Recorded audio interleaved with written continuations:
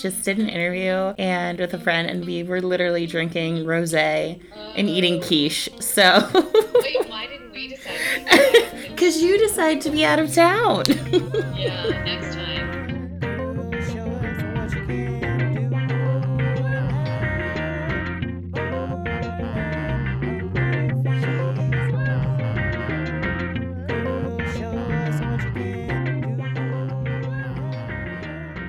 Welcome back, everybody. It's your host Natalia. I'm excited again to be with you here today, and I'm really excited because I get to talk to the delightful and darling Susanna Welford.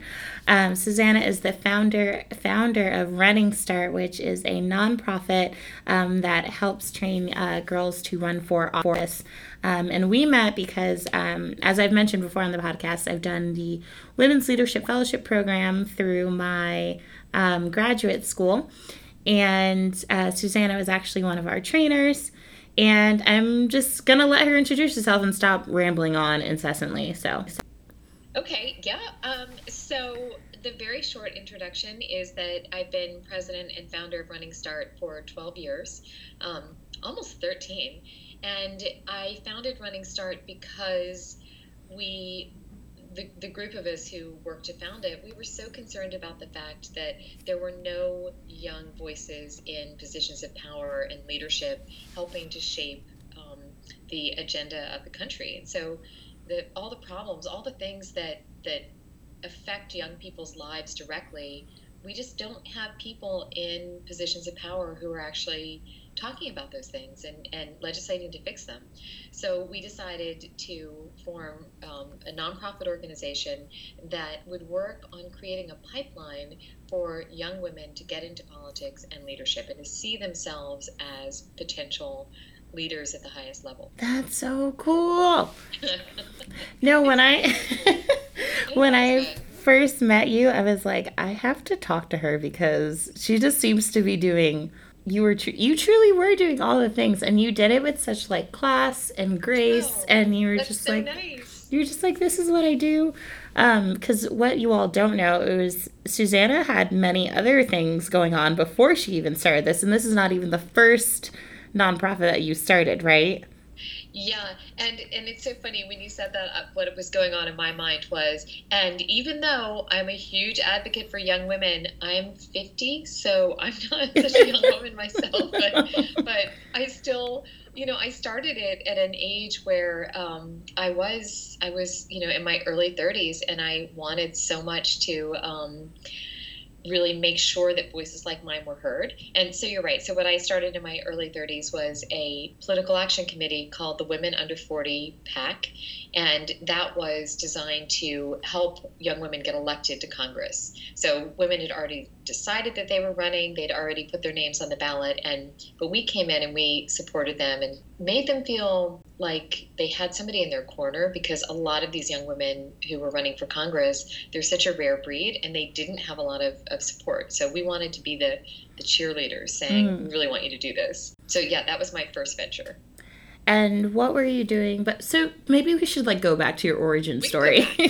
So let's go way back. Yeah, okay. So tell me from the beginning. Was it a dark and stormy night when you were popped out of your mom's womb? Like what is the Susanna story? Well, actually, it's so funny that you say that, and I was kind of laughing, and then I'm like, no, it actually was. So, it was really to hear this, because nobody's ever asked me this before. I feel like I've never talked about this, but it is an interesting story. So I was born April 3rd, 1968, and it happened April 5th, 1968. Well, I will tell you. So April 5th, 1968, Martin Luther King was killed. Oh, okay. So I feel like I should know they that. used to keep women in the hospital for a long time. My mother was still in the hospital, and she remembers holding me as this, newborn 2-day-old baby and looking out at Boston that was burning. There were riots there were riots everywhere, but she could see fires from her hotel room because people were so angry and sad and they were rioting. So it was absolutely a dark and stormy night when I was born, or a couple of days later. And I always think about how I was born in 68, and that was an awful awful year, except for me, right? I was clearly, but Robert Kennedy was shot in '68. You know, you had all the stuff going on with the Vietnam War, so it was a pretty dreadful time, where I think a lot of people really did feel very hopeless. And my parents were very involved in social justice, and I think that sort of shaped and informed how I thought about the world and what I decided to do with my life. And so so you say your parents were really involved in social justice. Was there ever a time when you were like, I don't think I want to do all that social justice stuff. They've been dragging me to protest all my life. I don't know if I want to. Oh, no. I was not a very rebellious child at all. I love this stuff. Yeah, I mean, it's true. I was dragged to protest and a lot of other, political things. And I loved it from the beginning. And I feel like I'm not a very traditional person working in politics because I don't love the game of politics and this person's leading by this many points and this is how the Dems are up and the Republicans are down or whatever. I don't even like that part of politics. I like the idealistic idea that politics can create real change, positive change in people's lives, and that's the whole reason that we have a structured system to govern people is that by governing people, you're going to create a greater good. You're going to create a society that makes sure it serves everybody. And yes, so maybe now many of us think, well, that's not what we have. But right, we have something, but I think that especially, sort of watching my parents' example and then with the work that I've been doing in my adult life to get young women to create them as leaders, it really is all about that to me. It's all about putting people in place who are going to try to create a better world and not just seek power because they want to be these powerful people. Because I'm not interested in that. And no ordinary citizen is interested in elevating somebody for that reason. We want our problem solved. No, and I think that's so true in like your whole aesthetic because I think about when what was the event that we were just at that you had this summer? The Resilience Summit. The Resilience Summit, and I that so beautifully. Oh, thank you. I was so nervous to get up there and speak, and you then didn't even look a little nervous. You were perfect, really. It was crazy because like the pictures that you guys posted of me speaking like a day later, I was like, oh look, that's me. Like I was like in shock to see myself because I felt like I looked like a speaker, and I was like, you did look like a speaker. We still talk about your speech. Oh, do you really? Yeah, because you said some things that were very memorable for Running Start. So yeah. Oh, that means so much. It's really making me true. like, oh my gosh, if I was white, I'd probably be blushing. But I just like so cute. But I remember just like at that summit that what was so lovely to me, and it reminded me so much of like why I loved you in the first place, was I felt like people were trying to give you credit and you were like, no, it's not me. And it wasn't like that. It wasn't that fake, like, oh no, I'm trying to stay away, but hand me the microphone anyway kind of thing. It was very much, I don't think I saw you actually get on stage until the end. You were just kind of, and also I think you didn't even sit in the front row that often. You were just kind of like in the back, like hanging out. And I think that kind of goes to you doing what you said you wanted to do, That's really nice of you. It's funny because I think about that sometimes, like women, one of the things that we tell the young women who go through our trainings is you need to self-promote. You need to do a better job at telling people, I'm Natalia and I'm magnificent and I'm going to do these great things, because women don't do it as much as men do. Like we're not as natural at selling ourselves. And so it's funny. So when you give me that feedback and you're framing it as a positive thing, I think that is so much my personality, is a little bit to downplay. So it's good that that can be perceived as good, but I am always conscious of, I have to make sure that I still am not afraid to sell myself, because we do need to be cognizant of that. It doesn't mean that you stand up there and you're like, all of you people are here because of me, and Yeah. I'm the greatest, and you should love me because, I mean, so I think that there obviously there is a balance, and I think it's difficult sometimes for women to figure out that balance. But I'm so struck sometimes when you ask a politician why they want to run for office, Mm-hmm. and if they pause for too long, Yeah. they don't want to run for office because they want to make crime go down, or they want to Mm-hmm. fix some potholes, or they want to run for office because they want to be that person. Mm-hmm. And that's not good enough for me. I want a real reason. Yeah, I think truly one of the most impactful jobs you can have in politics is probably being like a mayor, Mm, me because too. I think We should both be mayors. just right, just let me be the mayor of something. You have to choose a city, but yeah. Yeah, no, I'll settle there for the rest of my life, but like just in the sense, because that way you really have that real impactful change, and because you can like make things get done in a way so that people can see it in their lives. Because I think about growing up, I went to school with the mayor's kid, Oh, and I'm good friends with his cousin. Like what from uh-huh. growing up, I mean, he's not still mayor, but like Okay. just having that impact of like the idea that like I know who that family is, Hmm. kind of thing, and just what they were doing, and like the mayor after that, like he owned the ice cream shop that everybody loved to go to, like those Oh, kind super. of, yeah, just like those kind of things, those real impactful changes that Yeah. and that really like community connection is so real. Yeah. And I think a lot of people like that. They like that real connection. I think for so long we look to like our more head up leaders to give us that, but they can't because they're kind of far away and they're dealing with like the broader picture. But I think now the current political climate that we're in, people are like, oh shoot, like I should have paid attention because now things are really starting to like affect my life. And I think that's how a lot of people viewed it for a long time. It was like, oh, it's happening over there. Nothing's really impacting me daily. Okay, so I know you're interviewing me, but I have a question for Oh you, which goodness. is, do you think that that feeling that I agree with you that a lot of young people are waking up for the first time and saying, wait, actually, yeah, I need to pay attention. Do you think it's going to that it's going to make people actually get out and vote? I think there's difficult things with this question because I don't have you ever heard of Simone Sanders? Yeah, of course I Oh have. my god. Yeah, she spoke at Okay, this event in New she's York last night that I was supposed to go to. Yeah, she is I've met her a couple times now and yeah. truly just need to be her.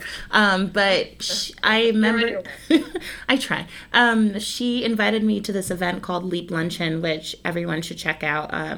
And I'll post a link in the show notes. But she was speaking at that event, and it's honestly just a group of women of color who get together and talk about their issues, who are Oh, thriving in their life. And like she spoke at the event with also Alencia Johnson, mhm. who works at Planned Parenthood. I make that sound so casual, like she sweeps up. No, she's like a very big deal. Yeah, I know. But I asked, and I remember I asked Simone, I said, what do you think that the Democratic Party is really for us as women, as black Oh, women? And she very honestly said, I don't think there's any party for us. And I was oh, like, true. And because I feel that way because I asked that question because I had heard it on another podcast that I listened to and that she's a yeah. contributor to, Uh-huh.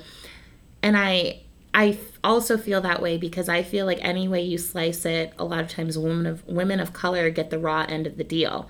Yeah, And because if you look at Doug Jones's win, yeah, it was 98% of black women that came out and voted for him I know. to get away from a pedophile, which is like crazy that we have to like Yeah, have us turn out to get rid of a pedophile. Like, you know what I'm saying? Like right. that type I of. totally do.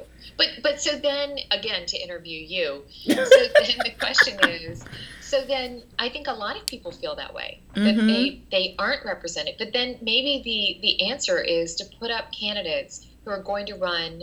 I mean, I have to tell you, it's very difficult to run as an independent. So I think they still have to Mm-hmm. run, um, you know, under. Yeah, that's what Bernie did. Like, he knew he couldn't Right, win. exactly. And Alexandria Ocasio-Cortez. I mean, we need to put up candidates who are going to say, I'm not going to listen to the party. I'm not going to take their money, and I'm not going to be have my decisions dictated by what they say. I'm going to represent the real people. And I think we just don't do that enough. And I don't know so much about her, but I think maybe Stacey Abrams is a good example of that. She's great. She's great. Yeah, I was just listening to her on whatchamacallit, on Angela Rye's podcast. Oh yeah. I should listen to that podcast. I love Angela Rye. She's delightful. Yeah, she is. But so it was Stacey Abrams speaking with Andrew Gillum and oh my gosh, he's another guy running for governor of Maryland. I can't remember his name. Oh wait, Jealous. Ben Jealous? Ben Jealous. It was the three of them. It was at the Congressional Black Caucus annual conference, and she was doing a live podcast recording.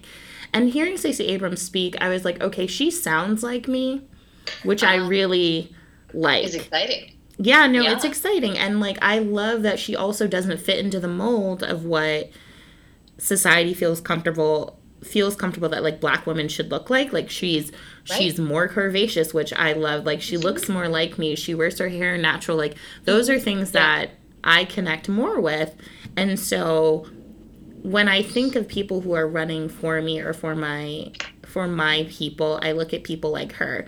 And so I don't know. I want it to motivate people to vote, but at the same time, I think just because of how I've grown up, I'm also realistic.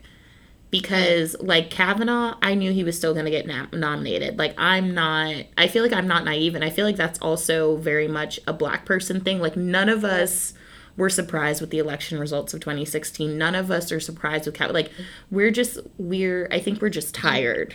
Okay, wait, but you talked about the Doug Jones example. And Doug Jones shows that it is possible to band together and to get the right result. And I do think, look, I hear you. I think people are really tired of politics. And, I mean, let's not even get into all the, everything that's happened recently, but with Kavanaugh. But we cannot afford to be apathetic or disillusioned, because if we don't act, then nothing will change for sure. And if we do act, maybe nothing will change, but there's a possibility that we'll have another Doug Jones moment. And or an Alexandria Ocasio-Cortez moment, and hopefully a Stacey Abrams moment. And I think that is, I understand people are angry. They feel like they don't really have a voice or any power. But I just think, we are, and the we is people. It's not Democrats or women. It's just people. I think right now are trying to, they're hungry for a system that really is going to be different and is going to represent them better than this mess that we have right now in politics. And the only way that you ever create that kind of totally momentous change is you have to bang your head against the door. And it's uncomfortable, and it takes a long time for the door to break down, but you have to keep doing it, because otherwise they win. The people, the current power structure wins, and that's not acceptable. Well, no, that's why I still feel like I'm fighting the good fight, but I can understand how people get burned out. And I think because, like, we're based in DC, it makes it easier for us to keep fighting the good fight in a weird way, because there's constantly rallies, there's constantly protests, there's constantly people involved in different areas and different think tanks, and these awesome nonprofits like Running Start, just like those kind of things are constantly being kind of pushed in your face. So you're like, well, okay, if I take a break, that means that, like, Susanna's going to be doing whatever. So it's like, it's not a big deal. It's not that we won't go one day without something being done, versus like these places, these smaller, these rural areas, these small towns. Like, I think about the town I grew up in, like, there may not be this Fever or whoever was carrying that torch is going to get tired and carry those burdens. And I think you make such an accurate point when you say you're saying people, because it's important to know, I think, for all our listeners, because I know I have listeners on all spectrums, that you're a nonpartisan organization. Yeah, and I am increasingly totally seriously a nonpartisan person. I mean, it's interesting because I did start out my life in Democratic politics, and my parents were in Democratic politics before me. And yeah, because you worked in the Clinton White House, which I feel like we're just casually overlooking, but yeah, I worked in the Clinton White House on healthcare, which was so God, it was the most amazing time to be there, and we felt like we were going to change everything. And of course we did not, although I think we laid the groundwork for Obamacare, you know? Yeah. But I really don't like it ever when people say us versus them. As soon as that happens, I get my backup, like, you know, how can we make these distinctions? And how do you really know that we're better than they are? And why would we make that distinction? And, I just can't stand the fact right now that it is so acceptable for people to say, I would never be friends with a Democrat. I would never, you know, let my son date a Republican. Like it's become, you know, sort of the acceptable prejudice of our times that we group us versus them in politics and feel perfectly fine about absolutely brutally you know, vilifying the people who are not like us. And I think, honestly, anytime we do that, we get in trouble. And we need to do a better job of keeping our minds open, if to nothing else, just to the idea of this person sitting across from me is a person just like me. And they are motivated by something. And can I figure out what that motivation is? Can I figure out what legitimate place they're coming from? And I think we don't do it. We just say, this person is, you know, they're the opposite party, and so we have nothing in common, and everything they say, I'm just going to assume it's wrong and doesn't make sense, and I'm going to fight against it. And then we end up getting nothing done as a country, and it kills me. So no, I completely agree, because I would say but I had a friend like that very recently display that to me, that because of my more progressive views that I'm automatically wrong. And I think that's where my anger comes from, because I have friends on all across the spectrum, and there's nothing wrong with that. And like I relish in that. I mean, I talk about when I grew up, my friend, his mom ran the Democratic Party in my town. And then my other two friends who were twins, their uncle ran the Republican Party in our town. Oh, I love it. And we all hung out together. And so because there were just some core things that we were all just like, okay, like we all know like this is good or this is bad. There wasn't. And so coming here, I have found it to be way more divisive. And I hear people, because I think for me, it's like when you start saying something that I know just sounds crazy, and it's not about it, and it goes against, for me, when it goes against just basic human decency and love and respect, especially if you're coming from a faith background. And like I am, and like a lot of people I know who are more conservative do, and I'm not conservative in any sense of maybe my dress, but that's if it's cold outside. So like that if you come to me saying something that I know is wrong and it doesn't seem to be supporting something that we both grew up believing, that's when I get angry. And I don't call it out on politics. I just think that it's the idea of you not caring or willing to understand. And willing to understand or try to understand. Yeah, trying to understand. But just making that effort to try. And demeaning me because you may think you have more knowledge than I do, or something, which is not true. And I find that, and that to me was like the straw that broke the camel's back. It's like there's just certain things for me that I can't and I won't stand up for. And it's like you should be friends with different kind of people, because just you is boring. And I feel like I actively seek that out. And I think understanding different people's perspectives and understanding that you have more in common than you think, but understanding that when I speak as like a Black woman, I'm coming from a certain place because this is what I've seen and this is what I've experienced and this is how the media portrays certain things within the Black community. And so that's all to say that, like, just because you don't see it doesn't mean it's not happening. My Oh, narrative is not a false narrative, which I think we've oh, come so much into right now. yes.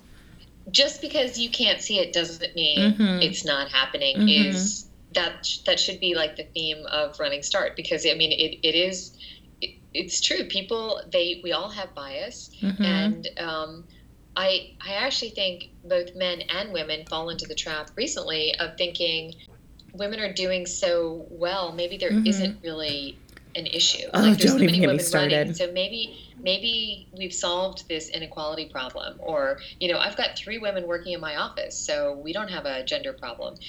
But yeah, you have to try and figure out where the other person's coming from and what Mm-hmm. their story is, and what their what their learned experience is, because that's the only way you can ever really understand people. And then understand why you don't see that. Because if you're thinking, no, that can't really be happening because I don't see it in my, okay, like, well, why aren't you seeing, what place of privilege are you coming from Hmm. to not recognize? Because I recognize that, like, I come from a place of privilege for Yeah, the simple fact that, like, I went to a private liberal arts college. I'm now in grad school. I have yeah. a job. It's a fake job, but it pays some of my bills. So, like, you know what I mean? Just like, That's the best kind of job.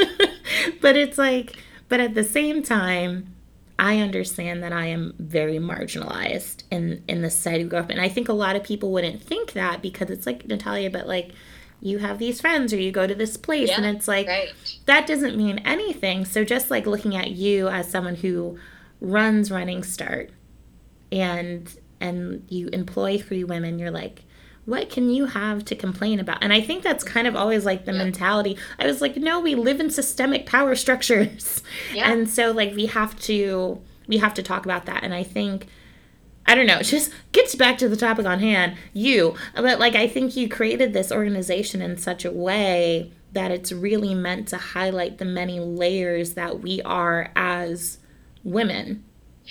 Yes, and no, so that's very true. And there are 2 other things. I mean, one, um, in this whole talk about finding common ground, it's really true that women have more in common with each other. Like, women from different political ideologies have more in common with each other often than women or people of the same party, Mm-hmm. of opposite genders, because women, there's a lot of stuff that goes on in our lives. I mean, Mm-hmm. a lot. We have babies. We face Me Too stuff. We Mm-hmm. face the worry of violence in a way Mm-hmm. men never do. And Mm-hmm. so, part of what really fuels Running Start is this acknowledgement that we don't care what you believe in or even how extreme your beliefs are. We do have something in common, and we can find common ground, even in policy, Mm-hmm. around certain things because of our shared life experience. So that's A. And then the B is, um, I find myself, when I'm trying to sell what I do, especially to men, that I have stopped saying, I mean, this is really recent, but I've stopped saying, well, I'm trying to elevate young women in power, because Mm-hmm. I can see their eyes glaze over at the young women. And so Mm-hmm. I've started to say things like, I'm a democracy innovator, or I'm trying Mm. to disrupt the political system, because those things, that is exactly what we're trying to do. We are Mm-hmm. trying to break up the power structure, that exists right now. And um, but it's interesting to me that I still think this, when you talk about like helping young women, training young women, getting them in the pipeline, a lot of people are like, "Oh, that's so cute. Look at that. Yes. That's so nice." And in fact, Yes. it is deadly serious, because Mm-hmm. if we, and I was going to say if we do, but we are creating a pipeline of women Mm-hmm. like you who are, they know their power, they are, going to not sit silently by, and it is going to shake things up, even if they look at these like 15-year-old girls that we train and think, Mm-hmm. really, like, where is this going? Oh, it's going somewhere. And Mm-hmm. arming them with the knowledge that they can have power, and that there's nothing standing in their way that they can't overcome to Mm-hmm. get to those positions, that where they're currently excluded. Um, that's powerful, and it's Yeah. going to be really exciting as more of our pipeline gets into, um, into office. Because I think right now a lot of, I don't know, I think people have this perspective that nothing's wrong because like there's a few people scattered in here and there. Oh, mm-hmm. But it's like once those people are there, you're going to realize how vastly different things are going to change Mm-hmm. once we get women in there from all backgrounds, diversities, Yeah. ethnicities, like everything, religions, like everything is Yeah. going to change. And I think that can be scary for people, but I think it's It is. truly a beautiful thing. And I think it's about time. It's crazy that we make up 50 to 51% of the population of the world. Right. And Right. in general, women are Mm-hmm. not in politics as much as they should be, or in the public space, whatever that may look like, as heads of companies, lobbyists, whatever that Anything. looks I mean, like. Yeah. academia, law school, right, business, Mm-hmm. medicine. Like we are not in the power structure really anywhere. Mm-hmm. And right.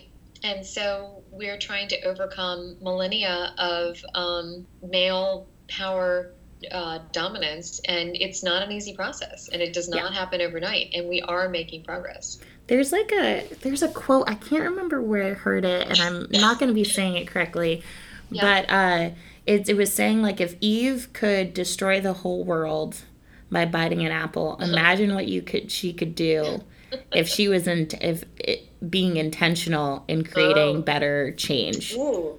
It was something Lovely. along to that effect, Right. and this idea that like unintentionally we change the course of history. Yeah. Intentionally, imagine what we could do. And Yeah. I think that is so true. And I think honestly for me, I'm kind of at the point where it's like, okay, we let you have this for a couple hundred years now. Yeah. Didn't work out so hot.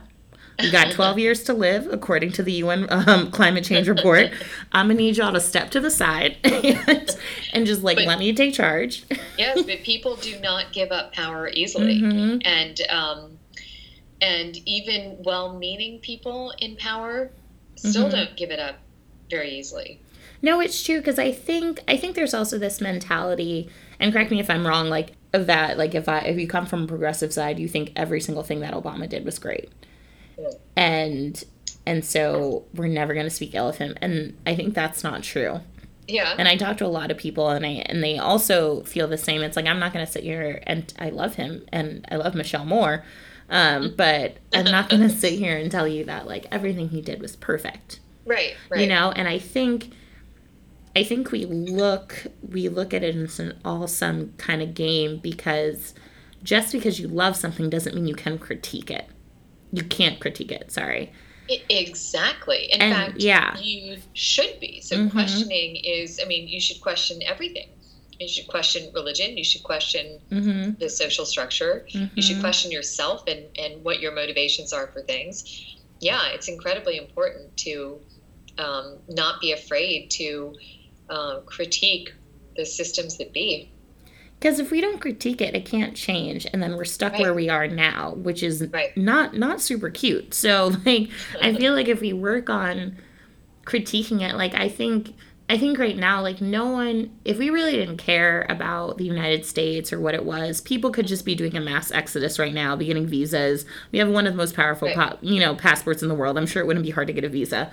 Sure. But people are staying here because like we want to see a better change, and we understand that we're going to face the same fight if we go to other countries, or similar, not the same, but like maybe similar in Sure. certain respects. And so I don't know, what do you think was the time when you thought or you saw Running Start maybe a few years in, you were like, okay, I really am helping affect change? Oh, honestly, I mean, I saw it from the very beginning because we did a class the very first summer that we launched in 2007. We did a class of 25, I think, high school girls from DC only. Mm-hmm.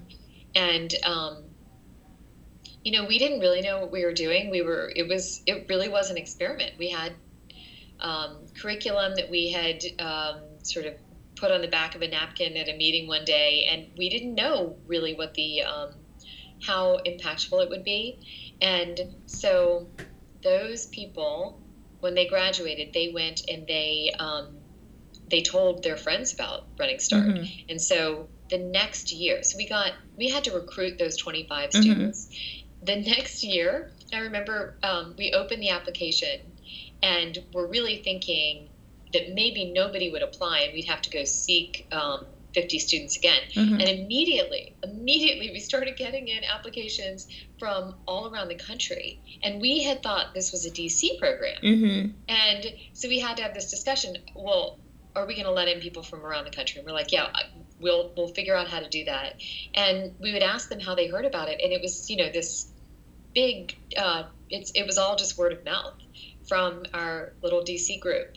And that was the time I thought, okay, teenagers, they're not going to talk about something or tell their friends about something unless it really was meaningful and impactful, and that they felt that it was something different that other people would need to know about. And and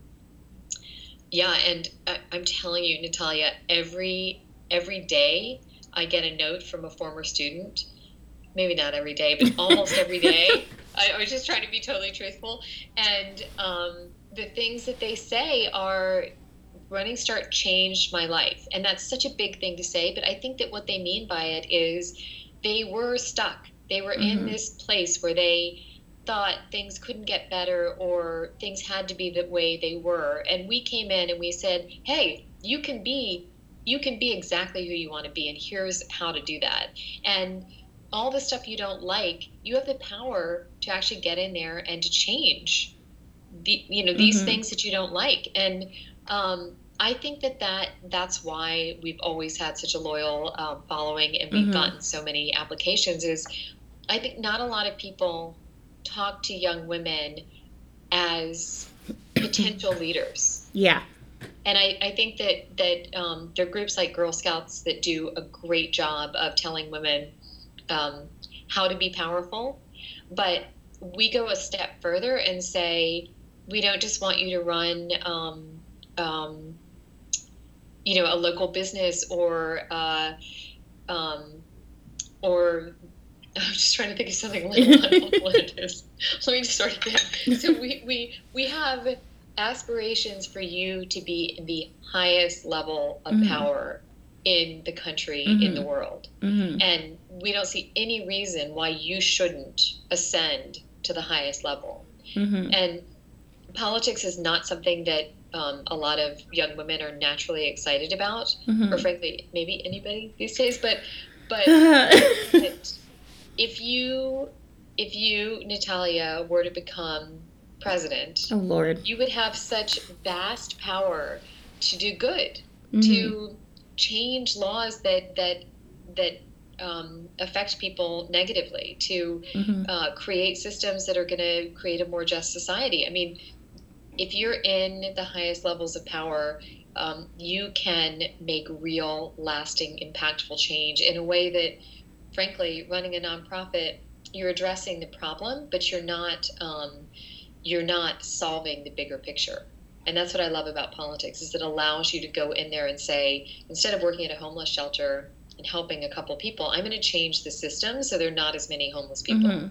And I think I think Running Start is doing a good job of that, and making sure to seek out allies that also see your vision. Because at that Resilience Summit, you had Charlotte Clymer, who's a press secretary for the Human Rights Campaign, who also is on the show. I interviewed her. Good. Yeah, that's great. She's such a delight. No, she's one of my favorite people. I love her. Such a gem.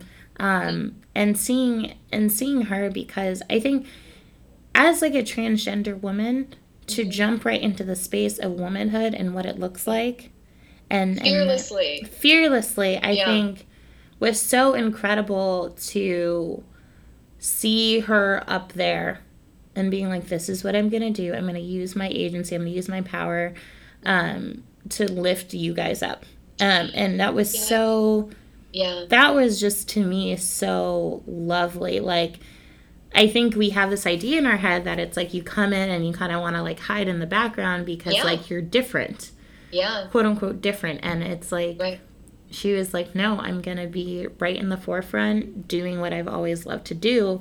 And you had Congressman Hurd speak, who comes from who is a Republican congressman from Texas, right? Yeah, Texas. Yeah. Texas. And I think in our minds, we may not associate Republican congressman from Texas with wanting to lift up women in the political space, but he does. Oh, he really does. He's one of our best champions. And I think you just bringing all of, like, things that totally don't seem to go together. Yes. That's you what I brought love. them together so harmoniously. And I would argue that you are part of the solution and part of the big picture, because it does start with these local, like, nonprofits, these slow burning engines, because I think this is what people are going to reference back to when, you know, they're on their press tour or whatever. They're like, I hope so. Yeah. Yeah, they'll be like, really Running so. Dude, I've mentioned Running Start on my podcast so many times. I mentioned it in last week's episode. Like, Oh, good. Perfect. Because I truly think that the work that you're doing is, like, so incredible. And you do it with such a small team. Oh, God. We do. We are in the midst. So we have myself and 5 people. Mm-hmm. Did you hire another? Yeah. I did. I just hired Renaya Dinkins. I just have to shout her out because she is just making my life so much better. She's just wonderful. But yeah, we are a very small team and we do so much work. And but we're in the process of applying for a very big grant, which would keep us in the exact same direction and in the same space, but would really amplify our reach. And that's what I want to do. I want to so right now we're in 100 colleges with our lecturer training program. Why can't we be everywhere? Why can't we be in colleges in every state? And one of the things that we're also working on is working with state legislators who, you know, and mayors, but they're so on the ground and they're so in tune with their communities. So we're asking them to take Running Start students as an intern so that they can see firsthand what it's like to work for a woman in politics. So we've just started that, and then we're expanding our one of our other programs to high schools that had traditionally just been in college. So we're working to do much more, and I feel like this is the time. So if anybody out there has money and wants to fund Running Start, we need it, and so give me a call. I will post everything in the show notes so people know how to contact you. Yeah, no, I mean, I don't know. I think it's super incredible what you're doing, and I think just your trajectory, because it was Clinton White, it was college, Clinton White House, law school, law firm. Yeah. Start business, start another business, and in there you had 2 kids. Like that I maybe don't even talk about enough is that I lost my job at the law firm because I was part-time because I had little babies at home. I had twins at home, and they just went to college, right? What? They just went to college? Yeah, I remember you saying that a while back. They just started college, but they're not babies so much anymore. But but if I hadn't left the law firm, I don't know what I would be doing today. I feel like that, which was such a negative, awful thing in my life, to be laid off by the firm, ended up putting me on the track of something that is just, I mean, I can't imagine my life if I wasn't doing this work, because it is the total, it's exactly what I should be doing. I can't tell you how passionate I feel about this cause. And it scares me sometimes to think, what if another path had taken me someplace totally different, or maybe I'd still be at that law firm. I mean, you show that you can, like, kind of do your passion, because I think that is a scary thing for for everybody. It's a scary thing, but in the sense that, like, if it doesn't pan out, you know, there's always always has to be, like, a backup plan. Like, my parents' thing for me is, like, I know you like to help people and do this nonprofit thing, but, like, why don't you get a business degree? Like, something like that tangible. They want me to have something, I guess, quote unquote, tangible. I think what I do is very tangible, but whatever. I think it is too. Yeah, I'll talk to your parents for you. Thank you. My mom listens to every single episode, so she'll get it. Yes. Natalia's doing great, Mom. She needs to keep it up. But I think to highlight women that kind of when everything kind of got upended for you, but you Yeah. still kept going and you're like, and I'm gonna raise these two kids. Yeah. That truly says a lot. Was there a time when it got like really dicey and you're like, I don't know if we gonna make it? Oh my God, all the time. Are you kidding? I mean, I'll tell you though, the interesting thing that I don't know if we've talked about is that when I got laid off, there were times that I felt because that was when I started, or I co-founded the Mm-hmm. pack, Mm-hmm. but I had a safety net because I was married. So Mm-hmm. I think maybe the truly dicey time came Mm-hmm. when I got divorced, Mm-hmm. which was a total blindside. I did Mm-hmm. not have any idea that that was coming. Mm-hmm. And that was my safety net, Mm-hmm. having a husband who made more money. And suddenly, I remember this is kind of shameless, but I mean, I wrote a note to everybody I knew Mm-hmm. after I got divorced or after I got separated, basically saying, um, I can't, I'd love to find this note and see. I bet it was a pretty horrible note. It basically said something like, I need your support more than ever for Running Start. I need you to give financially because Mm-hmm. I have to make this work now. Mm-hmm. And it's so funny. I was well into it. This is 2012, so it wasn't like um, it was early on, but it was the time that I realized um, I was the person in charge of my life, and Mm-hmm. I wasn't going to be able to rely on anybody else. I was going to sink or swim on my own, and um, that's a powerful feeling, a Mm-hmm. terrifying feeling, but a really powerful feeling at the same time because I suppose if you embrace it and say, I do have this power. Mm-hmm. I don't need anybody. I can do this on my own and make it work. I think it's harder when you go from having something to not having Yeah. something, because Yeah. like moving out here to DC and kind of like on this new journey that I'm on, I had to do that by myself. Yeah. And so I'm just kind of used to it now. And I Yeah, think I that bet you are. the day I have to like take somebody else into account and be like, I don't know about all that. Like that, that'll be a completely No, but that will be stressful. great too. Okay, but I am all for partnership, and Mm-hmm. I think that it's one of the joys of life is to be able to share things with a partner. Um, so I'm not discounting that at all, but I am saying that I think sometimes we do rely so much on our safety net Mm-hmm. that we forget we have the power within ourselves Mm-hmm. to make everything happen. And Mm-hmm. and I think that's the important thing to always know. And so, where do you see yourself post running start? Is there a post Uh, running start? no, so it's funny. I think yeah, I think that I have to think about that even though I'm Mm-hmm. not done at Mm-hmm. all. There's so much more. I want to get us to the point where we are much bigger, we have a bigger staff, and we're better Mm-hmm. able to do everything we want to do. Mm-hmm. But you know what I want to do? I want to write. So I Mm-hmm. wrote for U.S. News and World Report for a while, and Mm-hmm. they allowed me to write about crazy things. Like they basically said, write about whatever you feel like. And so I would write about love.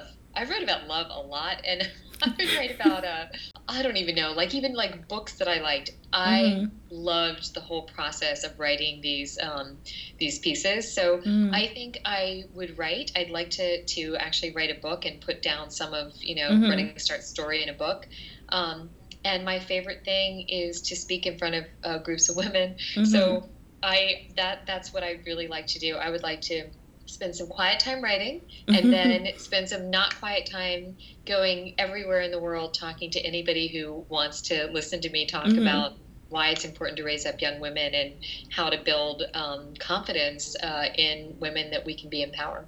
So that's my plan. So I have a question, just because like you don't have to answer if you don't want to, but Okay, how do you how do you I'll do answer. that? How do you do that with having two boys? Because like a lot of the women that I've interviewed, if they have kids, they're still really young, so they Yeah, don't have to like tackle these like difficult questions of like feminism. What does it mean to like be yeah. an advocate for women? And how did you feel like it was difficult to kind of explain that? Were they, pressured by outside things, but then they come home and it's like, no, my mom like runs a women thing. Like I have to. Oh. Raising little feminists. First of all, I have the best children in the universe. I mean, they really are, like, actually. But they grew up with me, talking about all this stuff and questioning norms. I think that was probably the most useful thing I did as a parent, is just say, I know you think it has to be that way, but I don't think it has to be that way. And why don't you think about it? And so they seem to me very secure in who they are in the world. And I think neither of them subscribes to this idea that they have to be a certain way, that they have, like, men do it this way, so I have to do it this way. I mean, one of my sons, he bakes, he used to knit, which I think is adorable. Like, I support that 100%. No, I'm not that domestic. And they just feel very in touch with both sides of their identity, the masculine and feminine side. And to me, oh my God, Natalia, that's what I want. I want everybody to come to the, right? So it's like politics, but also with our identities. I want us to come to the middle and women should embrace their masculine side as well as their feminine side, and vice versa. Because I think that, again, I do not like polarization at all. And I really think that, certainly the people I'm most attracted to, they have a little bit of both. And I cannot stand the outliers who are like, like the Uber men who feel like they always have to be the strongest and the toughest, and the same with women. Women like, oh, I could never lift that. I'm just a woman. I think we have to. The future of humanity is us coming more into the middle on everything. And so, I think my boys are going to grow up and be really good men because they do embrace that. That's so lovely. I love that. That leads me to my last question, which is, how do you define being a woman or womanhood? That's interesting, just in light of what we just talked about. God, I mean, you know what I want? I want that to be defined as it's however you are, right? Because I think so many women do struggle with what the expected norms are. Like, if you're a woman, you need to be thin and pretty and feminine, and we're not all those things. And I think it's funny. I almost think that maybe I chafe a little bit against that term. Like, what does it mean to be a woman? That I'd rather be asked, what does it mean to be a person? Because I would rather identify myself by those traits that don't really have a gender. Because I think that we're all on a journey of self-discovery and trying to figure out, what does work for us, from the concept of woman or from the concept of man, and that we shouldn't be too defined by either of those things. That's such a lovely answer. It was a good question. I like the question. I love asking people this question because I think it's so important to the podcast and who we are, and everybody has had very unique answers. I have to go back and listen now to hear what other people said. I think that's everyone's just like a little bit. I mean, maybe like similar. Like, I can think of one person who also is just like, I just think it's like personhood, so it's similar to yours, but it's still different. Yeah. So I think I love hearing everybody's like unique take on what it means for them, and they add little things and take away little things. So I really, really love that. But thank you, Susanna, so much for talking with me today. This was great. Well, you were a fabulous interviewer, and I really enjoyed talking to you too. And more power to you. Keep doing this. You're great at it, and people need to hear your voice. Oh, thank you. Do you have anything that you want to plug? Obviously Running Start, but anything else that you want to... Yeah, yeah, go to Running Start, and we have lots of programs. If you happen to be a self-identifying woman and you're between the ages of 14 and 25, then we have things for you. All right, everybody, I will put all of that in the show notes. Please follow the show on Instagram and Twitter at PrettyFaceLady3, and like us on Facebook at More Than a Pretty Face. Go ahead and also like Running Start on Facebook. They also have a Facebook page. And if you would like to send us any questions, comments, concerns, you want to be on the show, know someone that should be on the show, you want to sponsor the show because looking to sell out, please, yes, give me all the monies. Please email us at prettyfacewomen@mtapfpodcast.com, and we'll talk to you soon. Bye. Bye. Thank you.